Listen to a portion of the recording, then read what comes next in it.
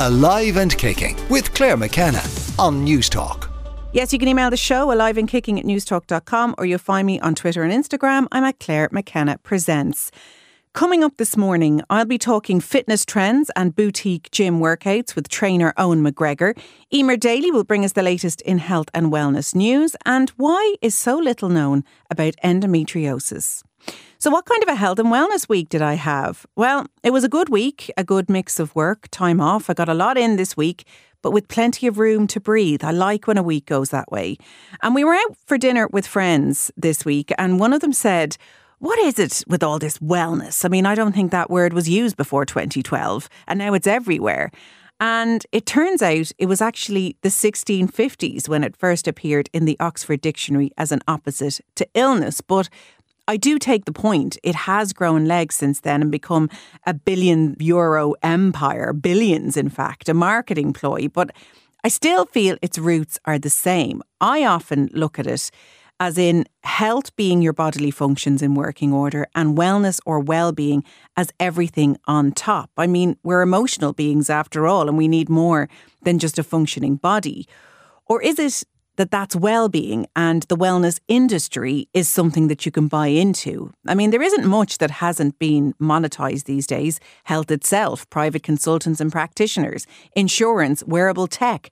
People are making money out of health and just about whatever they can. It's not just wellness. What I don't like about the wellness industry is the message that's given out that you're broken, in need of fixing, and here is the antidote. And often it's not as simple as that. And it's not a very motivating place to start from criticism. It's not very wellness. I do think we need to start moving from a health versus wellness to a truly integrated health and wellness system. They complement each other rather than work against each other. Many wellness practices have just as much science and evidence base behind them as medicine. In Japan, for example, they prescribe time in nature following major surgery or illness and even have centres for convalescence beside trees and water. We often need more than just to be patched up and sent on our way. We need wellness to be truly well. I'd love to get your thoughts. You can email the show aliveandkicking@newstalk.com. Now, Eimer Daly joins me with the latest in health and wellness news, and it's our first of 2024, Eimer. How has that happened? It is, but I'm delighted to be here. How has your year been going so far? It's been going good. I have just taught my first yoga class of the year today to a small group of friends, but it's a win and I'm so happy with it. So you're doing yoga training? Yes. What does that mean? Because I often see people say, I have 200 hours. Is that how you qualify?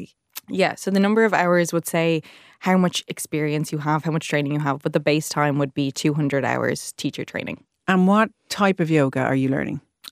All sorts of yoga. Like, I really didn't know how much yoga has opened up, like, all different types of movement for me. Like, you're learning about, like, pregnancy yoga, basic yin yoga, just a nice morning gentle flow. Like, I've learned so much, and I actually think that, like, if anyone's ever like, what'll I do after school, or what should I be doing with my life? Do a yoga course. It will just honestly open up so much for you. Because I've heard from a few people who've done it, it becomes a bit of a personal journey. You know, I know this sounds like so X-Factorish, but you learn a lot about yourself because you're spending this time on your mat trying something new and going from your head to your body. Mm-hmm, absolutely. Like, I'm surprised at the amount of people that are there to not be teachers and they're just there to do a yoga teacher practice for themselves, to get more in touch with their body and just to love themselves a little bit more, as cringy and cliche as that might sound, but that is just giving yourself that appreciation. And I know that you and your sister are doing it together. She's a PT and you're both quite into your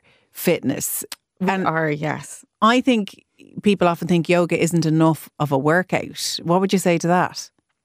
I mean, I can see why people would think that, but definitely myself and Eve took on yoga to try do something to slow down, and we can find ourselves leaning more into maybe the hot yoga classes or the higher intensity ones, and we're like, no, like, we need to slow down, bring ourselves to like a slower pace. Like, that's why we started this, and it's allowing us to do that and kind of just give the high intensity to those HIIT workouts that we do go to, and then when we come to our mat, we're like, this is when we slow down. But you can also bring it up a notch if you want to. Right, I want into the next class, please. Put me down, for sure. I started the show talking about a dinner I went to where somebody at the table was like, what is all this wellness stuff? what's your take on the whole health versus wellness debate?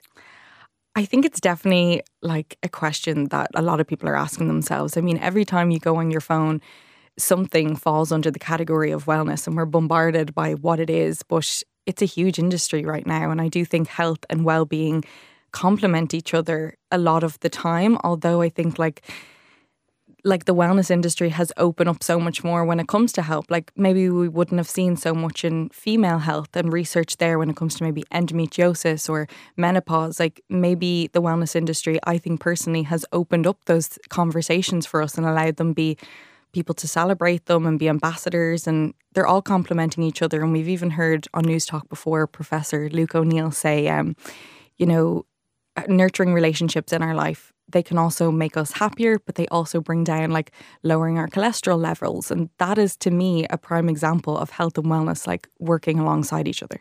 And the fact that you're listening to News Talk. I mean, you're scoring on all levels, Eimer. Let's get into your health and wellness stories then. And we're going to start with the Workplace Wellbeing Index. Yeah, so Leia Healthcare have conducted an amazing body of research. They sent out a survey to 1,000 employees, 200 HR leaders to get insights into what is health and well-being in the workplace? How can we make things better for people?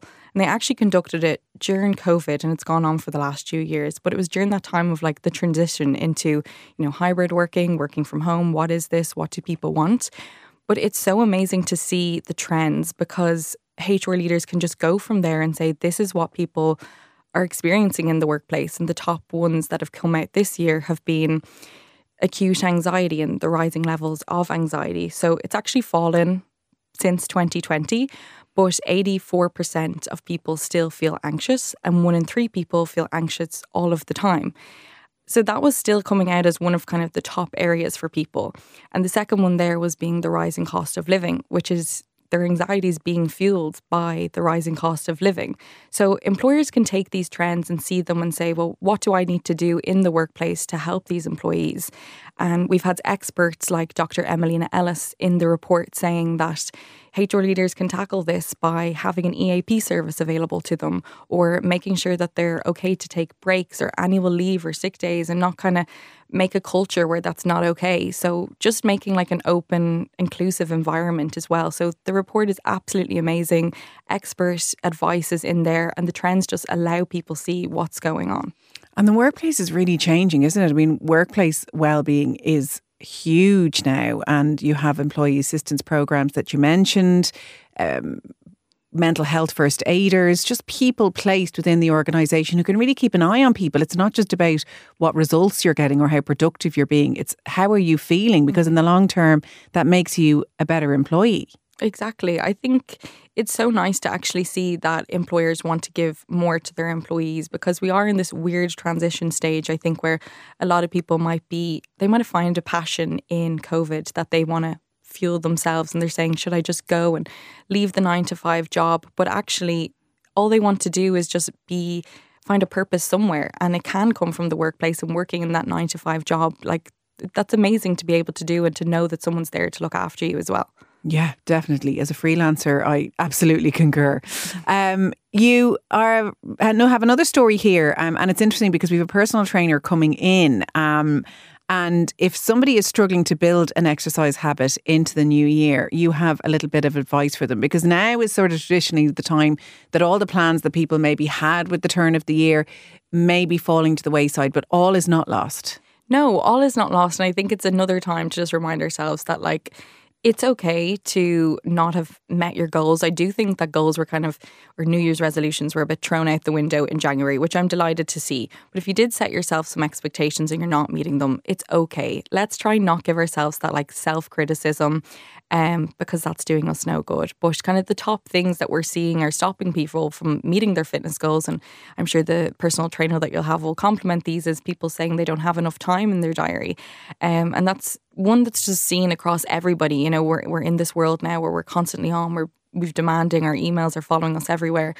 But actually just doing a simple thing like the night before, looking at your schedule, what do I have coming up? Can I fit in like a phone call while I'm going for a walk? Or just actually taking a hard look at your schedule and saying, what can I change up here a little bit? Can have such a huge impact. So again, just not giving yourself a hard time, I think would really benefit. And if we try and take control of our schedule rather than letting our schedule take control of us, because as you say, sometimes when you really look, you do see pockets of time. And if you're interested in only starting small, often we're thinking, I can't run for an hour or I can't do that gym class. But could you do 10 minutes in your sitting room? Could you take that phone call on a walk, as you say? Could you cycle somewhere? Could you take the stairs? It's those little things that actually all add up in the end. Absolutely. Like, you need 150 minutes of active physical activity per week. And when you break that down, like it's really about a half an hour or so, like each day. You could get that in, like walking to the kids to the school, or maybe walking to get that oat milk cappuccino, something like that, just making it a bit of a fun for yourself and just adding movement in ways that works for you. What about these glimmer trends on TikTok? What's all that about? Yeah, I love a good trend on TikTok. This was a really nice one. Glimmer trends are people are just taking to social media to show lovely moments in their day, which glimmers are the opposite of triggers. They are moments of peace, joy, happiness, love.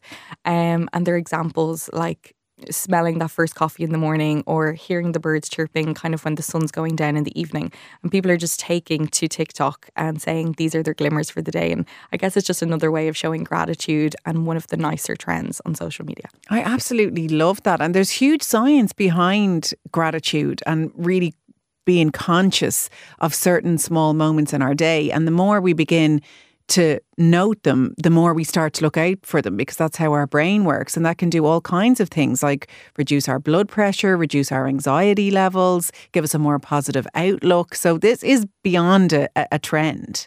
Absolutely, yeah. I think it's just another nice way of bringing in, as you said, gratitude. The more we're practicing it, the more we're noticing it, and the more it's just having a better effect on us. Well, where can people find you on Instagram? People can find me on Instagram at Daily Wellbeing. I host many hikes. I have a podcast. Please reach out to me, get in touch, and maybe we'll have another story for you next time, Claire. Well, Eimer Daly, this has been a glimmer moment. Thank you very much for coming on. Thank you.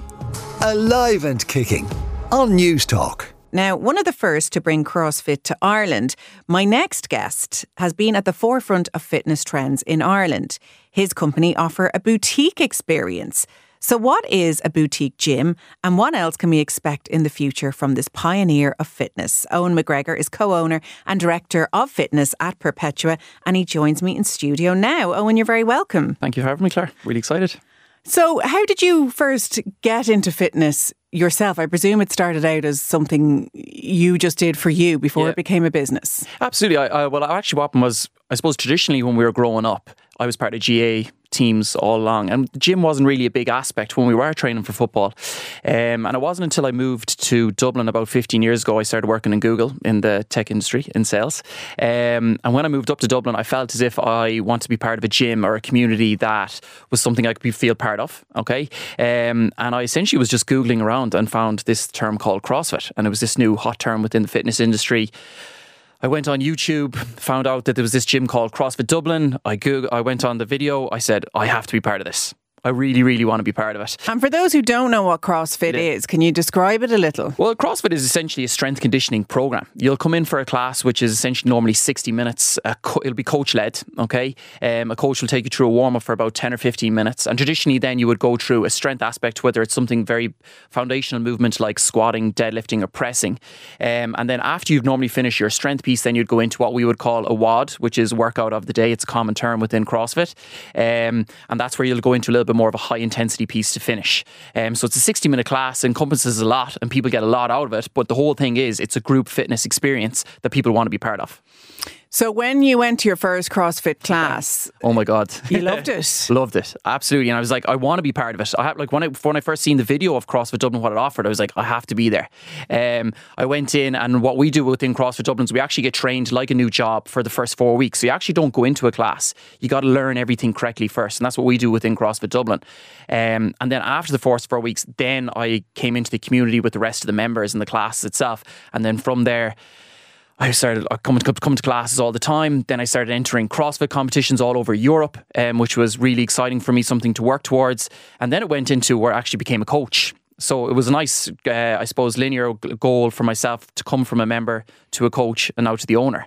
So it's a good story in some ways, but it just shows how much I love being involved in the fitness industry itself. So at what point did you kind of look at your tech job in Google, which was the kind of golden ticket in many ways? Everyone's like, this is the way to go. And you thought, do you know what? I'm being pulled elsewhere. Yeah, it's a weird one because obviously, as you said, Google was the place everyone wanted to be working at. Fantastic job, great team, good money, all the way of it. But when I actually got into coaching, what you actually feel when you're working with clients is the impact you have for them. And I loved Google as a business, but I really didn't feel as if I was having an impact on an individual. And when you come into a class and see how you change people's lives, the effect it has on them, their health and well-being, I was like, I really, really want to be part of this. So that's when I was coaching in the morning from essentially 6 to 8 a.m. I used to do a little bit of training for 30 minutes. Then I used to go into Google from 9 till 6, do my sales job. And then I used to coach for another 2 hours after that. So I'd done that for about 3 years. Built up enough clients and revenue to match my salary from Google. And then that's when I made the step then to go full-time into the actual coaching role. Yeah, and realistically something had to give. You couldn't keep working like that. Absolutely, yeah. But I think what drove me on was the goal of making the switch. If that was something that I really wanted to do, I was like, I have to work like this for 1 or 2 years before I make the change. And you'd be so surprised the amount of people that message me on LinkedIn and Instagram to say they want to move from the tech industry or one of those industries into the fitness, and they all want to know how I done it. And I was like, there is no kind of special formula in some way. You got to work a lot before you can make the change to match the revenue. Yeah. And it's a tricky one. Yeah. What are the things you hear time and time again from clients? Are there just common things that people say? In terms of like what they want to actually achieve? Yeah. Or, would you often hear, I don't have time? Or, are there things that you hear time and time again from, I want to lose fat and build muscle, I never have time to exercise? Yeah. What are the things that come up over and over again? The term you just said there, build muscle and lose fat, is if I had €1 for every time I'd heard that, I'd be a rich man. But I think now the way the trends are changing in the fitness industry, they actually do want to be part of something, and it is a lifestyle for them. You can imagine, let's say when we were younger, it was all nightclubs and pubs and stuff like that. But now it's actually being part of a gym, socialising in it and feel part of a community that can have a good effect on their life. So what we're finding now is that clients want to see more events inside the gym. So it's not just coming in for a class. Does that make sense? Like, you know what I mean? It's more than just a class for them. They want to be part of it. They meet people from the gym and they socialise with people in the gym outside bars and nightclubs. So that's the big thing we're finding now, is that they want to have a whole other area and experience outside the class. Okay, and like Gen Z, this is where they want to socialise. Yeah. Like we're seeing a decrease in alcohol consumption. And like even see now, like for instance, like, well, there's one aspect which is gyms, facilities like Perpetua Fitness that has a great community. But then you also seen in the last couple of months, how big are running clubs getting? And why? And it's because they feel part of something. So like they want to be part of it. They feel valued as a person, and they feel as if they can share their thoughts or ideas with people within that.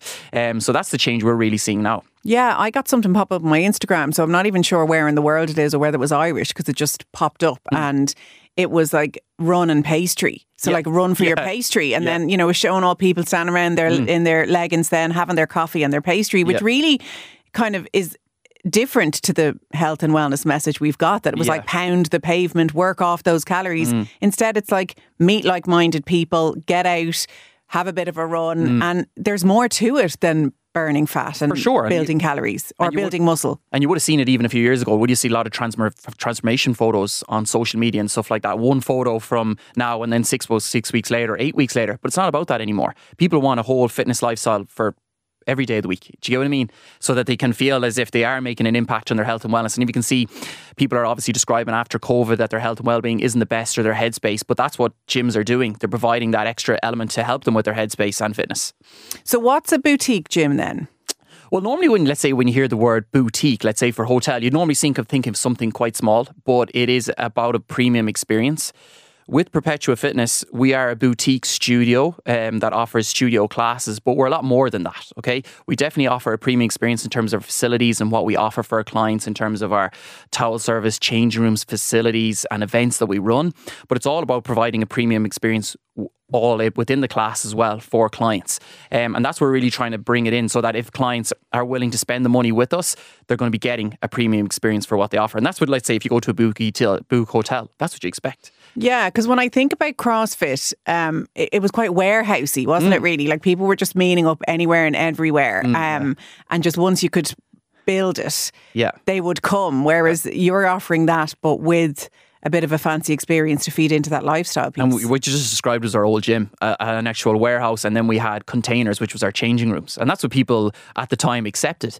But what we done is we changed this in Ireland about 6 years ago, is we brought in that premium facility in a new building with changing rooms and shower facilities and lockers and towel service and everything around it, and a cafe. And that's when we were normally known as CrossFit Dublin. We still have that affiliate name, and that was our name for years. And then we rebranded to Perpetua Fitness, a brand that people feel as if they could relate to. And then that's where we brought in the other studio class which we have. So we don't just offer CrossFit classes, we also offer studio classes like Tread and Tread, Rumble Boxing, or Ride Studio. So there's a lot more for all different fitness levels, and that's what we done when we brought in Perpetua to Windmill Lane, and now we also have one in Lennox Street. So what are the new trends then, aside from offering more and being more lifestyle and having more social events? Is CrossFit still the number one? I hear of High Rocks a lot more now. Yeah, High Rocks is really building. We affiliated with High Rocks actually last year, and it's crazy the amount of people that are actually getting into our classes are so busy now. But I think the reason High Rocks is this new trend in some ways because it's accessible. Okay, and a lot of people also came out of the back of COVID running, and running is a big aspect of High Rocks. Okay, so people are entering these events, which is goal orientated for them. They get to travel away to Madrid, for instance. We have a big group going to Madrid in 2 weeks, and that's that kind of goal that they're working towards. CrossFit's still a big part of our business, but our studio classes are super exciting. It's an energy and experience like no other group fitness class within Ireland, okay? It's about energy, lights, music. You've got a coach that is really bringing a lot of energy to them, and then people are going in there for 40 minutes and getting a really good workout. Yeah, have you got big boxing bags? Have I seen that online? Yeah, so we actually brought in that concept last year, and what we call is Rumble Boxing. So it's not your traditional boxing HIIT class that you might be used to or you might be seeing in other studios. Ours is all about bringing that traditional boxing back to the clients. So what we do is, let's say, for instance, if you think of a famous boxer, Katie Taylor, for instance, if you come into our class today, we're going to make you run on our treadmills, but we're also going to be learning a combination from Katie Taylor that she's famous for. So let's say it's a jab, hook, or a jab. That's what you're going to be learning throughout the class. So you're trying to box like a boxer and learn that technique, but you're also getting fit like you run like a boxer. Traditionally, let's say Katie would have been running on the streets of Bray or wherever it is, and that's where we're trying to bring that aspect into our class, that people feel as if they're part of a boxing class. How many times a week do you need to be going to the gym for it to make a difference? And I asked this because I filled out something this week and it said, what kind of exercise do you do? And it had light, moderate, and I can't remember what the next one was, extreme or whatever. And I had to take light, and it really kind of upset me and really hit me that I was only going 1 to 3 times a week, and that's considered light. Light, yeah. And for me, I thought that was pretty good. But the reality of the situation is obviously different. Well, it all depends on people's lifestyles as well. You know, if you're working long hours or long days or anything like that, you mightn't have the time to fit it in. So even the simple stuff, even if you're not part of a gym like Perpetua Fitness, just getting out walking may have such a big impact in terms of what your goals are. But then it goes back to, one, your goal, and then, what's your lifestyle and how you actually approach that in. But I think it's a hard one. It's based on the individual in terms of how many times you should be training. Our members within Perpetua Fitness come a lot because they like being part of the community. But for an individual, let's say, who has a family or a busy work-life balance, then something simple like going for a walk can have a big impact as well on their health and fitness. How many times a week do you train? Most days. But I'm in there every day. Yeah, I can see it. It shows. It shows. And that's one good thing about it, Claire, about our team as well, right? When you actually come into Perpetua Fitness, we have a team, right, that is literally engulfed in the concepts that we do. They all train it, they live it, they breathe it. It's very different than other gyms. Do you know what I mean? That's what we do every day, and that's what we want to do. And then that comes across to our members as well. They can see the coaches are so ingrained into it that they want to be like the coaches in some ways. Yeah, so that's the pressure. That's the pressure you have to live up to. Well, I think it's just like getting the energy from them. It makes a big difference because when you come to a class, the coach sets the standard in terms of the energy and the type of class. If you've got some coach comes in, is not really bothered, doesn't have the energy, it makes such an impact on everyone. But if you come in and you got a class with me and I'm like, boom, boom, boom, you're going to feel that, yeah? And you're going to push yourself. All right, well, I'll have to come down and try one out. Apps are a big moving trend. You've got that as well. Where can people find you? So on perpetua.ie is where you'd find our bricks and mortar. We're based in Windmill Lane and Lennox Street, but we also have our online training platform, which is an app which is available on Apple and Google. That's called Perpetua Training. As you can download that, you can either follow our on-demand classes, which you can cast to your TV, but we also have online programs as well. So if you're in the gym by yourself and you want to pop the earphones in, you can also follow the programs that are right. Well, you can hear the motivation that's pumping through Eoghan's veins. Eoghan McGregor from Perpetua Fitness. Thank you so much for coming on. Thank you. Alive and kicking on News Talk. Now, I'm often hesitant to cover a female health issue. I know as a woman it's my unconscious bias, so I am always conscious to remain balanced in the topics we cover on the show. But as female health is under-researched, underfunded and underdiagnosed, I feel I have to use this platform to have conversations, raise awareness and change this. I also feel that while there are conditions which will affect women or trans people, we are all impacted. Everyone has a mother, a sister, a girlfriend, a friend, a female colleague who may need support. One such condition is endometriosis. It can take anywhere between 7 and 12 years to get a diagnosis, depending on where you live in the world, and the journey can be arduous. Someone who knows this only too well is Kathleen King, the former chair of the Endometriosis Association of Ireland, an endometriosis advocate as well as a medical scientist, and she joins me on the line now. Kathleen, you're very welcome. Thanks very much, Clare. Can you start off by giving us your experience of living with endometriosis? The reason you became so involved in advocacy was based on your own experience. It was, and I've been living with symptoms of endometriosis now for 35 years. And my journey began with my very first period, which began with very, very severe pain and very heavy bleeding. And at the age of 12, you don't necessarily know that you're sort of standing out and that your periods are a wee bit different. But fortunately, within the sort of couple of years after that, from chatting to peers and sort of talking to other people, I realised that something was up. Not everybody was having the same level of pain. And it took a long time for me to get a diagnosis. I self-diagnosed at 14 based on information in a home sort of medical textbook that I think we all had back in the sort of, the 90s. And it took a while then to actually convince GPs that I was right, because at that stage it was like, well, you're not over 30, you're too young to have endometriosis.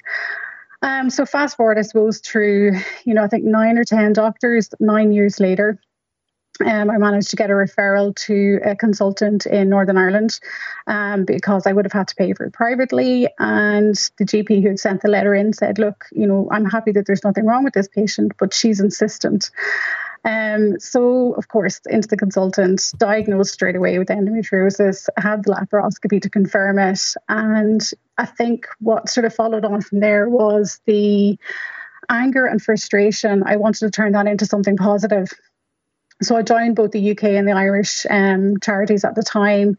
And the UK charity then had a helpline, which I found, really, really good, and helped, on that for a number of years afterwards as well as online. So I think it was a good way to turn the sort of anger into something very positive and help other people so they didn't have to wait for as long as a delay in diagnosis. And as I said in the introduction, you're former chair of the Endometriosis Association of Ireland. You were a member of the World Endometriosis Organisation Steering Committee, and you're currently with the Endometriosis Guidelines Review Group. But you've moved more into putting out your podcast and working online. Is that so you could get more direct? Did you get frustrated with the red tape and the lack of movement, or have we had change?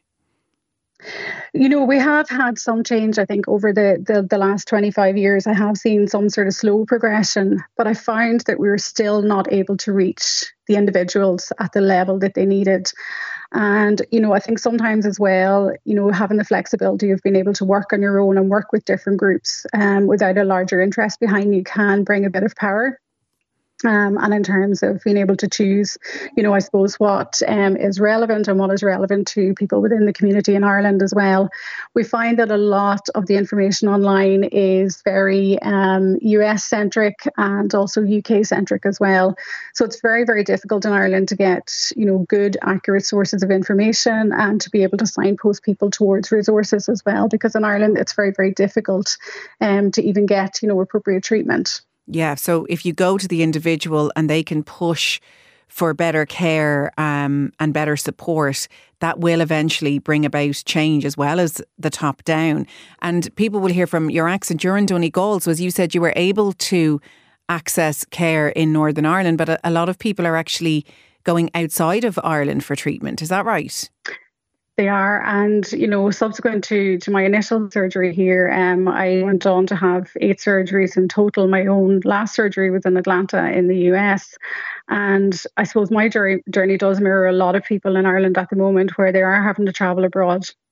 And this is down to a number of reasons. One of it is there are huge waiting lists in gynecology, but predominantly it's due to the lack of a wraparound service within Ireland for endometriosis, where we have an excision surgeon who's able to remove the disease in its entirety and work as part of a multidisciplinary team. So a colorectal surgeon, a urologist, a thoracic surgeon if needed, and then services such as, pelvic physiotherapy, nutritional support, psychological support and all of that.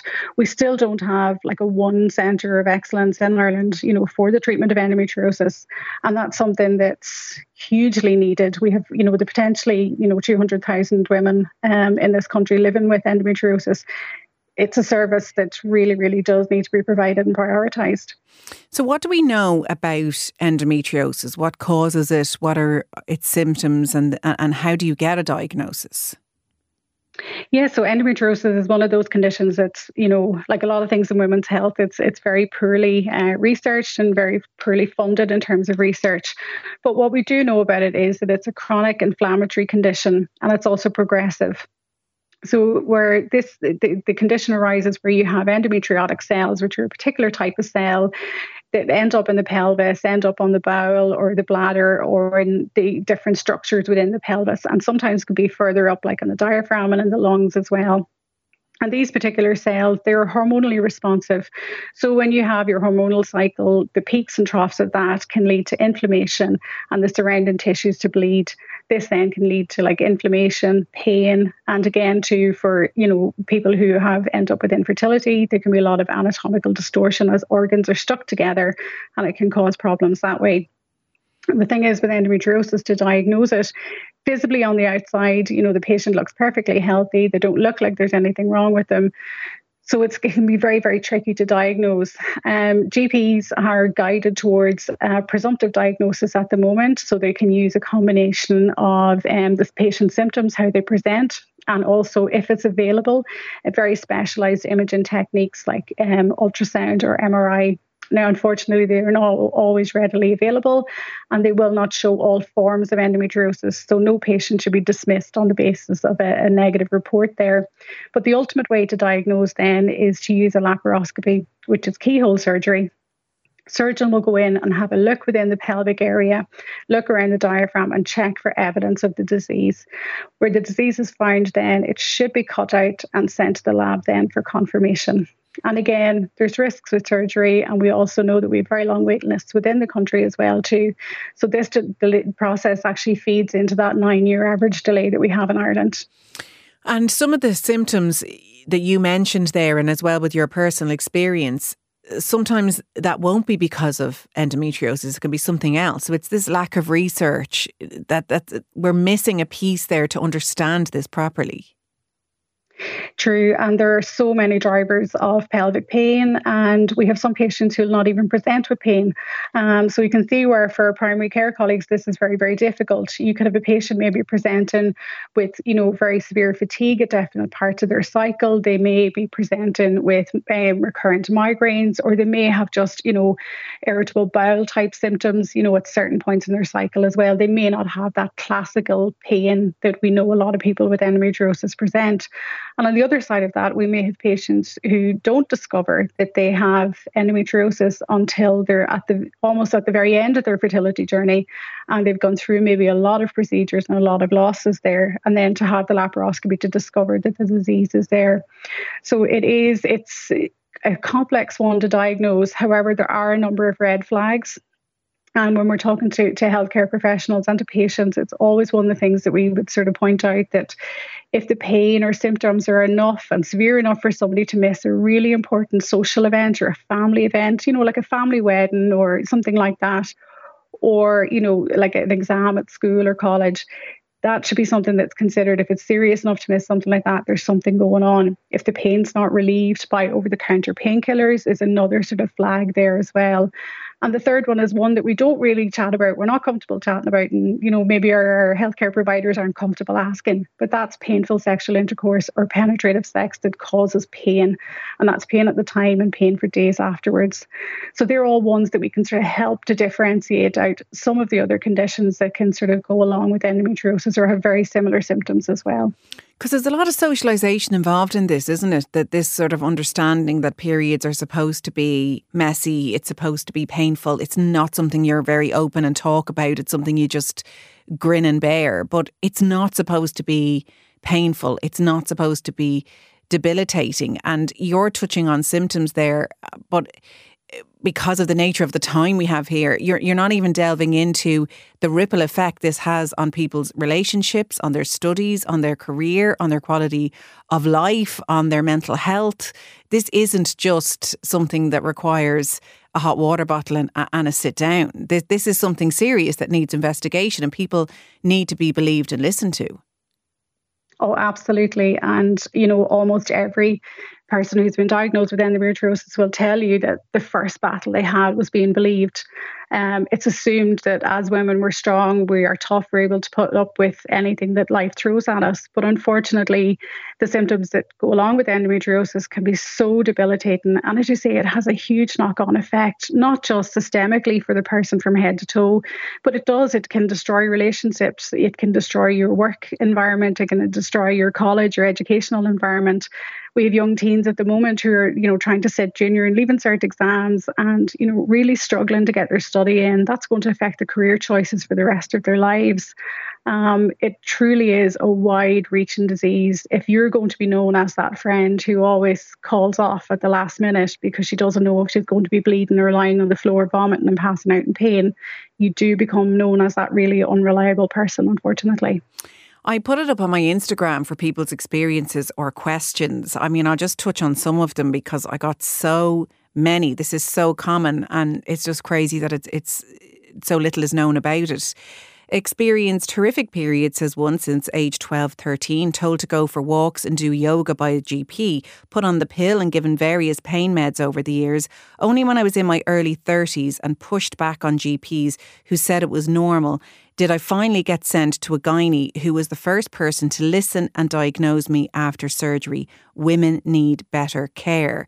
Another says, constantly gaslit, the pain, bleeding, clotting was supposedly part of being a woman. It's mad. Endometriosis finally diagnosed at 42 along with stage 1 cancer and had to get a hysterectomy. Can we talk about the treatments that are there? You said surgery, that the endometriosis, that the condition needs to be taken away from the body. But is the pill a treatment? Is a hysterectomy a form of treatment? Yeah, so we need to look at the sort of different presentations of endometriosis for that. So if we think that the patient's main symptom, and they're in their teens, is that they have, very heavy bleeding, very severe pain and very disruptive symptoms during that cycle, often the first line of treatment is something like the pill or a hormonal treatment. But it's important to know that we only are treating symptoms in that case. The pill or no drug that we have at the moment is able to remove the disease. And this is where surgery comes in. Surgery is the only thing that can actually remove the lesions physically and in their entirety. But with that, you still have, often a lot of the systemic symptoms that we don't understand. Sometimes the fatigue doesn't resolve itself after surgery.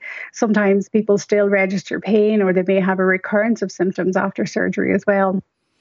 And unfortunately, there's a lot of myths around endometriosis that pregnancy would even be a cure, hysterectomy would be a cure. But if we think again about what endometriosis actually is, it's the presence of endometriotic cells, so this particular type of tissue outside of the uterus. So removing the uterus is not going to help a disease that is not linked to it. And I think it was one of those things, certainly in the past when I've seen a lot of young women, losing their uterus and losing their ovaries in their 20s. And now we know better, thankfully. We know that removing the reproductive organs is not a cure for this disease. There is no cure for it. There are management techniques and management tools like excision and maybe a hormonal suppression if it's suitable for that patient. But certainly removing the gynae organs is, not an appropriate treatment unless there's another indication, like a cancerous lesion or something else going on for the patient.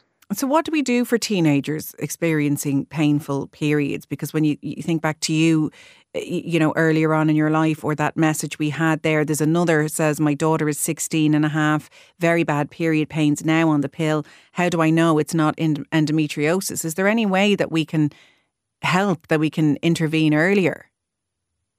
Yeah, this is one of the things that we need to be so aware of in this country, and it's educating our young people as well too for the signs and symptoms of endometriosis and making sure that they're aware of that. And that's something I'm working on at the moment, as a project to go into schools to bring this education there. But for young patients like that, most often they are put on hormonal suppression like the pill, and that buys them a little bit of time maybe to get through their school years and get through developmental years before they're offered surgery.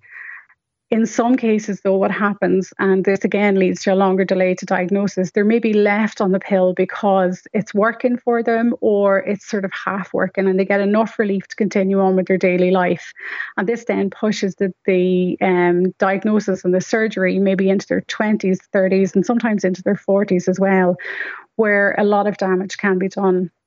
So again, the key thing is if you have been put onto hormonal suppression, for, severe period pain or for issues like that, it's important to check in, with your doctor and gynecologist to make sure that that treatment is appropriate for you to continue. And if you feel that the symptoms are still quite severe, it is well worth, asking then, for a referral to somebody who can actually do surgery and diagnose it if appropriate. Well, we'll have to leave it there. It's definitely something that we will revisit. Thank you for all the work you do in this area. If people want to find Kathleen, she's on Instagram at Kathleen_M_King, and you will find her DIARG podcast there as well. And DIARG stands for Delivering Endometriosis and Adenomyosis Resources and Guidance. Kathleen, thank you so much for coming on. Thanks very much for having me, Claire. And thank you to all of you who contacted me with your stories. This is definitely something we will revisit on a future show. But that's it for Alive and Kicking for this week. My thanks to my producer, Aidan McKelvey, and to Hugo Da Silva Scott, who was on sound. And thanks as ever to you for listening. Alive and Kicking with Clare McKenna. Sunday morning at 8 on News Talk.